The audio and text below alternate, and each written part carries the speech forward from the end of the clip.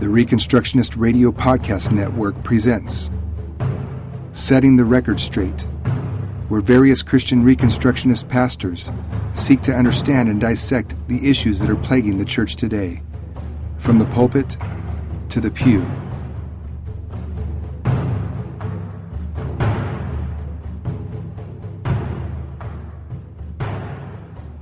As we begin this time together, I want us to talk about why I'm going to preach this real short series. It's going to be 2 sermons, okay? I've been writing. It's taken me a lot of time, not a little time, but I've been writing this article, and it's called it looks like it's called "What is your job experience?" But it's not. It's really built off of this sermon. Kind of what I'm preaching on. It's what is your Job experience, and I'm writing from a very personal perspective and trying to come from that aspect of explaining to others how to not only deal with tragic circumstances or hard times, but to really work through those things. What are the emotions behind it? What are the struggles that someone has? What are the things that worked out? What are we to do as Christians? What's the difference between a Christian and someone who is not a Christian when it comes to these things? And as I've done that, I wanted to really look at it. So I've kind of broken it down, and this is the first thing, okay? This is the first aspect. If there's anything I can show you tonight or I can teach you tonight, the first aspect of responding to tragic circumstances. But let's read. We're going to be in Nehemiah chapter 1 tonight. If I ever had a chance, really, for us to understand what it means to love our neighbor as well, this is a great passage of Scripture to look at. But let's look at Nehemiah chapter 1. You ready? Nehemiah chapter 1. The words of Nehemiah, the son of Hakaliah. Now it happened in the month of Kislev, in the 20th year, as I was in Susa the citadel, the Hanani, one of my brothers, came with certain men from Judah. And I asked them concerning the Jews who escaped, who had survived the exile, and concerning Jerusalem. And they said to me, the remnant there in the province who had survived the exile is in great trouble and shame. The wall of Jerusalem is broken down, and its gates are destroyed by fire. As soon as I heard these words, I sat down and wept and mourned for days. And I continued fasting and praying before the God of heaven. And I said, O Lord God of heaven, the great and awesome God who keeps covenant and steadfast love with those who love him and keep his commandments, let your ear be attentive and your eyes open to hear the prayer of your servant that I now pray before you day and night for the people of Israel, your servants, confessing the sins of the people of Israel. Sorry, I lost my place. People of Israel, your servants, confessing the sins of the people of Israel, which have sinned against you. Even I and my father's house have sinned. We have acted very corruptly against you and have not kept the commandments, the statutes, and the rules that you commanded your servant Moses. Remember the word that you commanded your servant Moses, saying, if you are unfaithful, I will scatter you among the peoples. But if you return to me and keep my commandments and do them, though your outcasts are in the uttermost parts of heaven, from there I will gather them and bring them to the place that I have chosen, to make my name dwell there. They are your servants and your people, whom you have redeemed by your great power and your strong hand. O Lord, let your ear be attentive to the prayer of your servant and to the prayer of your servants who delight to fear your name, and give success to your servant today, and grant him mercy in the sight of this man. He says he was a cupbearer to the king. We're not going to talk about how he was a cupbearer to the king yet, but I will allude to it at the very end. So how are we, to understand responding, how are we to respond to the tragic circumstances? And here's first. Hopefully all this will work out and you'll see everything clearly. It says, first, we must be attentive to circumstances before we can respond to them. Excuse me. We must be attentive to circumstances around us before we can even respond to them.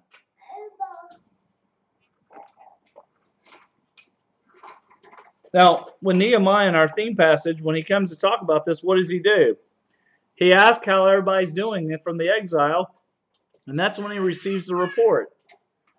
See, often we don't focus on our surroundings. We're so focused on ourselves. And I'll be honest, right now, in the condition where I'm working, it's really sad. It's really sad. Some circumstances are disheartening to me because many people are concerned about themselves.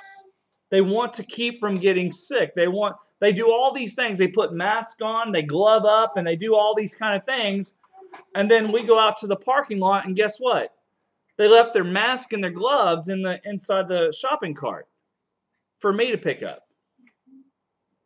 They're not concerned about, they need the place to shop. They need the place to go to. They are glad we're open, but they're not thinking about anyone but themselves, are they? They're really not.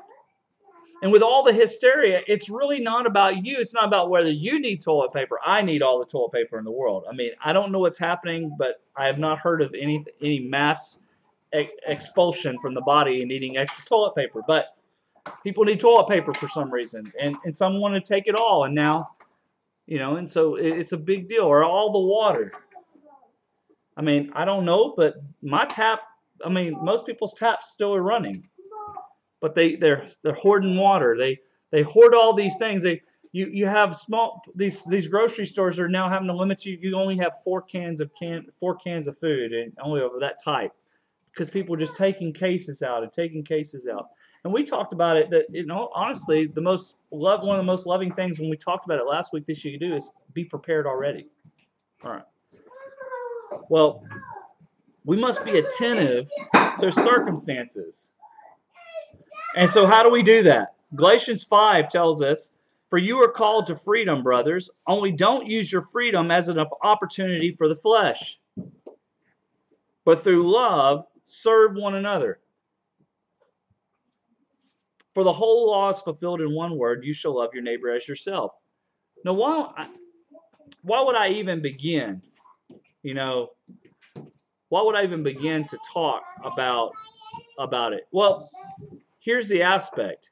To be attentive means we are actively looking and listening to the circumstances around us and tragedies. I have a habit I don't know if it's a fault or whether it's good or bad always, but when I see something happen, I seem to always gravitate toward it. I mean, we were coming home one night. We'd gone to the chiropractor or whatever. We were on our way home, and there was a car wreck. And I'm going to run right to it. I don't know why. I have a habit of that in my past. But one of the things is always being attentive. Listening, watching the circumstances. We're not to use our freedom in Christ right now, or our freedom in Christ ever, just for opportunities to what? To build up our flesh or to benefit our flesh, but we need to look at it as an opportunity to show the love of Christ. In Galatians chapter 6, it goes on in verses 6 through 10. It says, "Let the one who has taught the word share all good things with the one who teaches. Don't be deceived. God is not mocked. Whatever one sows, that he will also reap. For the one who sows to his own flesh will from the flesh reap corruption. But the one who sows to the Spirit will from the Spirit reap eternal life. And let us not grow weary of doing good, for in due season we will reap if we do not give up. So then," and here's the thing, "as we have opportunity, let us do good to everyone." As we have opportunity, let us do good to everyone, and especially to those who are in the household of faith. As that means for us to have opportunity, what we have to notice, we have to be aware, we have to be attentive, right? And this is one of those things that have always kind of haunted me, or this thing. How many opportunities, because we are so self-absorbed in what's going on in our own lives and what's going on around us and what's so important to us, that we don't notice the opportunities Christ gives us. They're all around us. I mean, I had someone say to me, I guess it was this week or last week, but they were talking about the thousands upon thousands that are going to die from this disease. And I said, it's really interesting because about 3,000 to 4,000 babies are murdered every day through abortion in this country, and we don't seem to get upset about that. We're talking about in a month's time, about the same amount of people that could die from this disease in our country, at most. And we don't care. We don't see. So the thing is we have to be attentive to all things. We need to be ready to respond from a biblical perspective, but we need to look at as we have opportunity to speak, to love, to care, to share, to do. We've got to be ready and attentive, seeing and hearing those things. Yes, Nehemiah is going about his daily duties as a cupbearer to the king. But honestly, when they come and he asks, how are the survivors doing? He could have said, well, they're still alive. He didn't. And this is what happens. Our first response, when we are attentive and we are listening, we are seeing, our first response, number 2, ought to be brokenness. I can't tell you how many times throughout Scripture, especially if you want to say that you are as a follower of Christ, you follow Christ's example, I want you to think of this. How often, how often did Christ look at a crowd and he is gut-wrenched, heartbroken with compassion for them because they're sheep without a shepherd. They're helpless. Our first response to any circumstance when we see it, especially tragic circumstances, ought to be brokenness.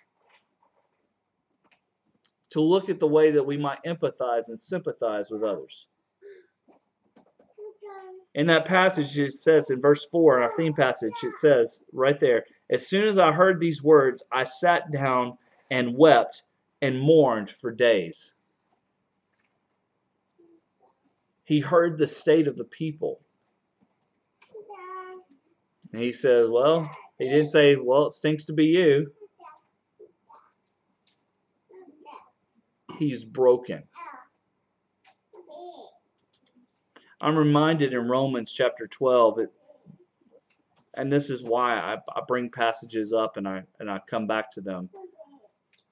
Because when we talk about loving our neighbor, and when we talk about being loving as we've been loved by Christ, when we talk about the example that we set, love has to be, this is probably beyond 1 Corinthians, I think 13, and talking about love is patient, love is kind. Beyond that, this passage in Romans 12 is probably the next thing to it. Now listen to what it says. Let love be genuine. Abhor what is evil. Have a hatred for what is evil. Hold fast to what is good. Love one another with brotherly affection. Outdo one another in showing honor. Do not be slothful in zeal, but be fervent in spirit. Serve the Lord. Rejoice in hope. Be patient in tribulation. Be constant in prayer. Contribute to the needs of the saints and seek to show hospitality. That would be great if we stopped there, right? We ought to look after the church. We ought to look out after believers. We ought to be looking after the household of faith. Absolutely. Let's go on. What does it say? Bless those who persecute you. Bless and do not curse them. Rejoice with those who rejoice. Weep with those who weep. Live in harmony with one another. Do not be haughty.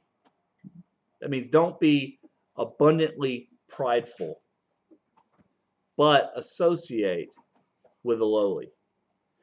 So guess what? Instead of, our response right now is instead of come out from them and be completely separate from them, we ought to be looking for the moments, the opportunity to really be ministering to the lowly. Never be wise in your own sight. Repay no one evil for evil, but give thought to what is honorable in the sight of all. if possible. So as far as it depends on you, live peaceably with all. Beloved, never avenge yourselves, but leave it to the wrath of God. For it is written, vengeance is mine, I will repay, says the Lord. To the contrary, if your enemy is hungry, feed him. If he's thirsty, give him something to drink. For by doing so, you will heap burning coals on his head. Do not be overcome by evil, but overcome evil with good. Listen, it's not saying be pacifist. That's not what it's telling. That passage is not saying be a bunch of pansies when it comes to things and let people run you over. But ultimately, you don't have to fight your own battles. God will fight for you. But there's going to be a time and circumstances, yes, you might have enemies who will tear you down, but those same enemies might find themselves in need. And when they are in need, instead of rubbing in their faces, I told you not to mess with me, you shouldn't mess with God's people. Instead of doing that, what do? We feed them. We water them. We give them something to drink. We take care of them. And we don't do it, unfortunately, as I grew up. You do these things and you heap coals on their head. It's not so that we heap coals on their heads. It's not that. We do it because we love God, and in doing so, they might be ashamed for maligning God's people. They might be. And even if they're not, we still honor the Lord by serving and loving one another. Not just the household of faith. That means even those pagans out there in the world. Thirdly, our brokenness, this is the big one. Here's the big one. Our brokenness is followed by repentance for both our sin and the sin of our nation.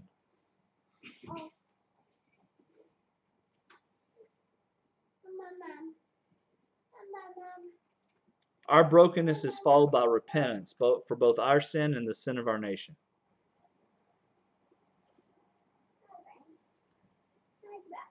I will read that theme passage to you. I want you to write that down tonight. I want to read it to you again for a reason. I want you to hear what Nehemiah says. We're going to talk after this, and the last 2 points is about repentance. But Nehemiah said this, and I said, O Lord, God of heaven, the great and awesome God who keeps covenant and steadfast love with those who love him and keep his commandments, let your ear be attentive, your eyes be open to hear the prayer of your servant, that I now pray before you day and night for the people of Israel, your servants. Confessing, listen to this, he says, confessing the sins of the people of Israel. And what? Which we have sinned against you. Even I and my father's house have sinned. It's important right now because so many of us are talking about, there's so many talking heads on social media, and there's so many pastors out there preaching that this illness and these things are really nothing more than a judgment of God upon the people of this nation. But I will say this. God causes rain to fall on the righteous and the unrighteous. We are both going through this at this time. And one of the things that I'm reminded of is when tragedy strikes and when circumstances are tragic, the one thing we need to know, not only be broken by them, but we personally need to repent of any possible sin that we have in our own lives that brings about this just judgment of God. We need to also be talking about and praying, and guess what? We can confess the sin of the church, the people of God who are supposed to be following hard after him. And we need to be doing that, and we need to be confessing our sin. We ought to be before a holy and living God. We ought to confess the sin of the church abroad, and also we ought to be confessing the sins of this nation. As it was once said, is what the culture is what the church externalized. The condition of the church externalized. Our brokenness is to be followed by repentance, for not only personally for our sin, but also for the sin of the nation. It's not just for the nation, but also for our sin. It's not just for the sin of those pagans out there that someone might say, but it's for the sin of all men. In James 5:13, it says, is anyone among you suffering, let him pray. Is anyone cheerful? Let him sing praise. Is anyone among you sick? Let him call for the elders of the church and let them pray over him. I'm going to tell you right now, social distancing doesn't work for that one. But faith does. But it's not just about physical sickness. He said, and let them pray over him, anointing him with oil in the name of the Lord. And the prayer of faith will save the one who is sick, and the Lord will raise him up. And if he's committed sins, he will be forgiven. Therefore, interesting enough, it says what? Confess your sins to one to another, and pray for one another, that you may be healed. The prayer of a righteous person has great power as it is working.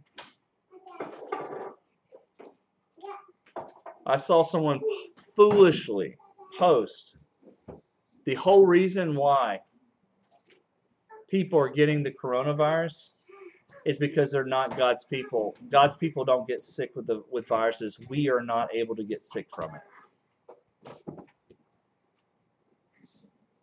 Only if you have hidden sin in your life would you get sick from it. How about that mysticism for you? That sounds more pagan than it does Christian.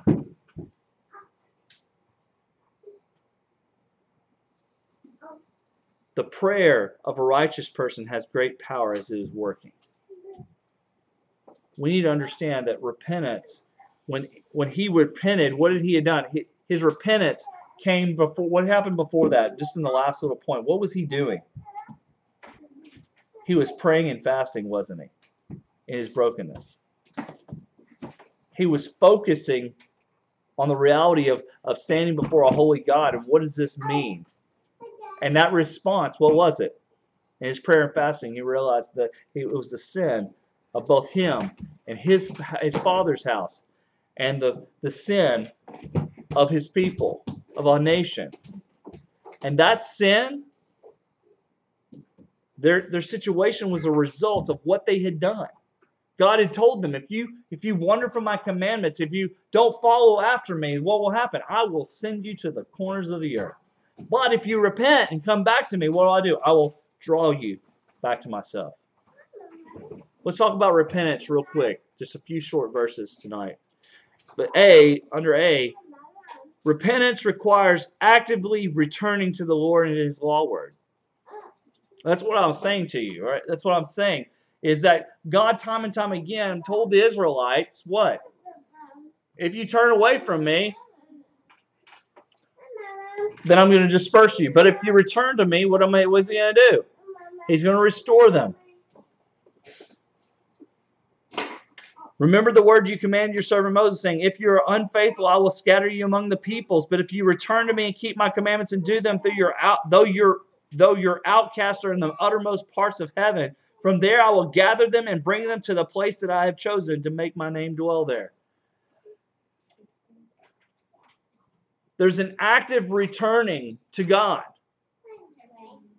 There's an active part of repentance is turning from your sin, turning from your wickedness, turning from your ways of chasing after your own ways. And that's really, if you want to focus on the Christian, you as an individual and the Christians as the church in America, the church abroad across this world, if there's a place to return, it's time for the church to return to the reality of their own sin before God. And to be reminded of their own sin before God. And their need to repent of their sin before God.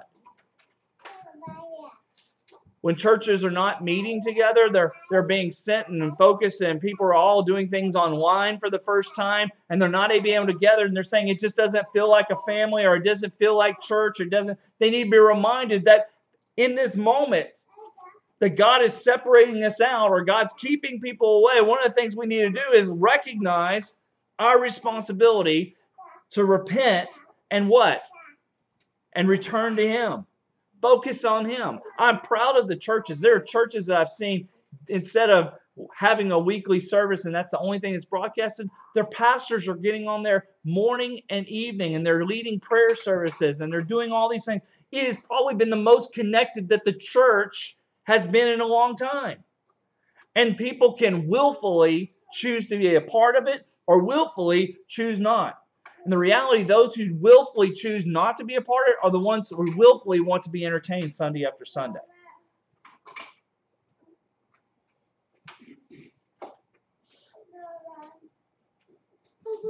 Second Chronicles, we read last week and we've talked about, chapter 7, it's one of the most misused, but it talks about, if my people who are called by my name will humble themselves and pray and seek my face, what Nehemiah did, right? And what? Turn from their wicked ways. Then will I hear from heaven. Then will I heal their land.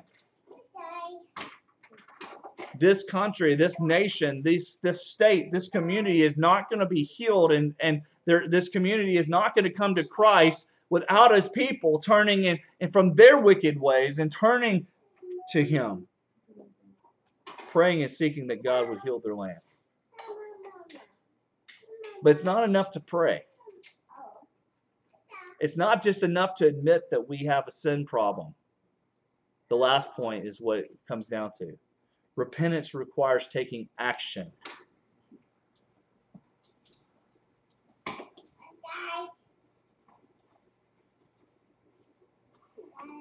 Repentance requires taking action.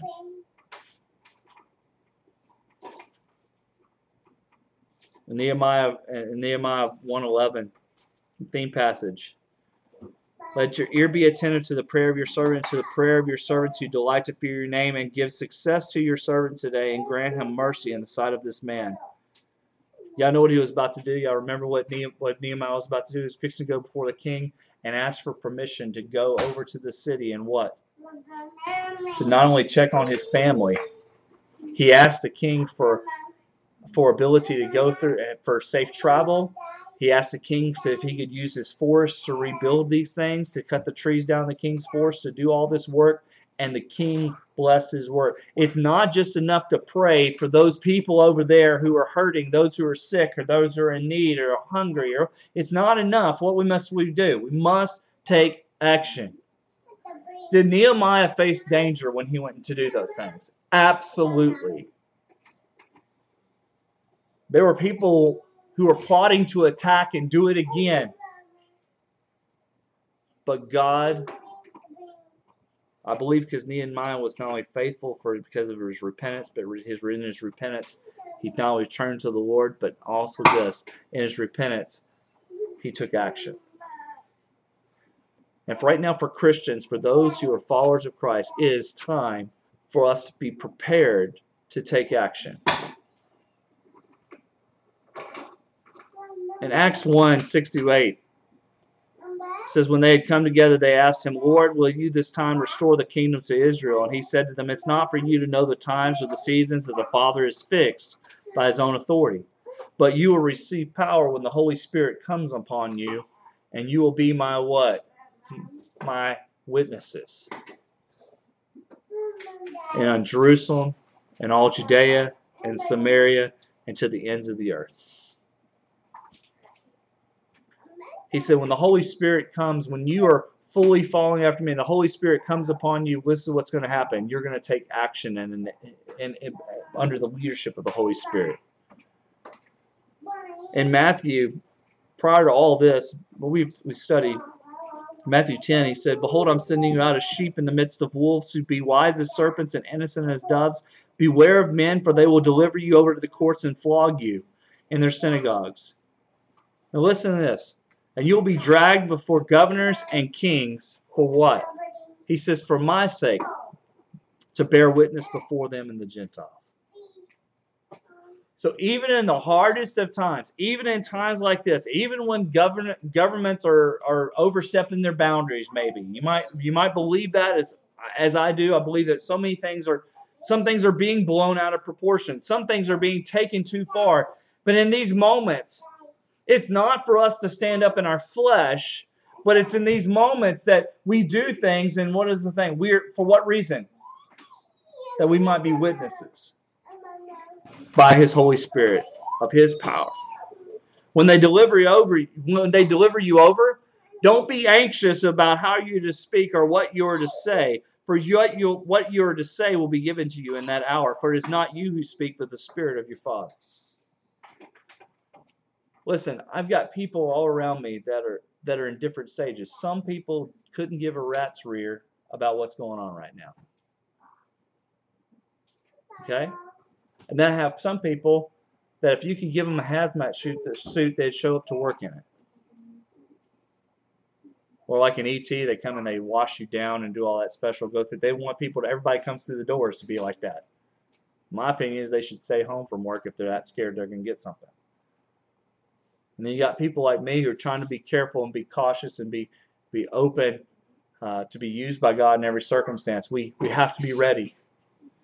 And don't have fear. We have no reason to fear.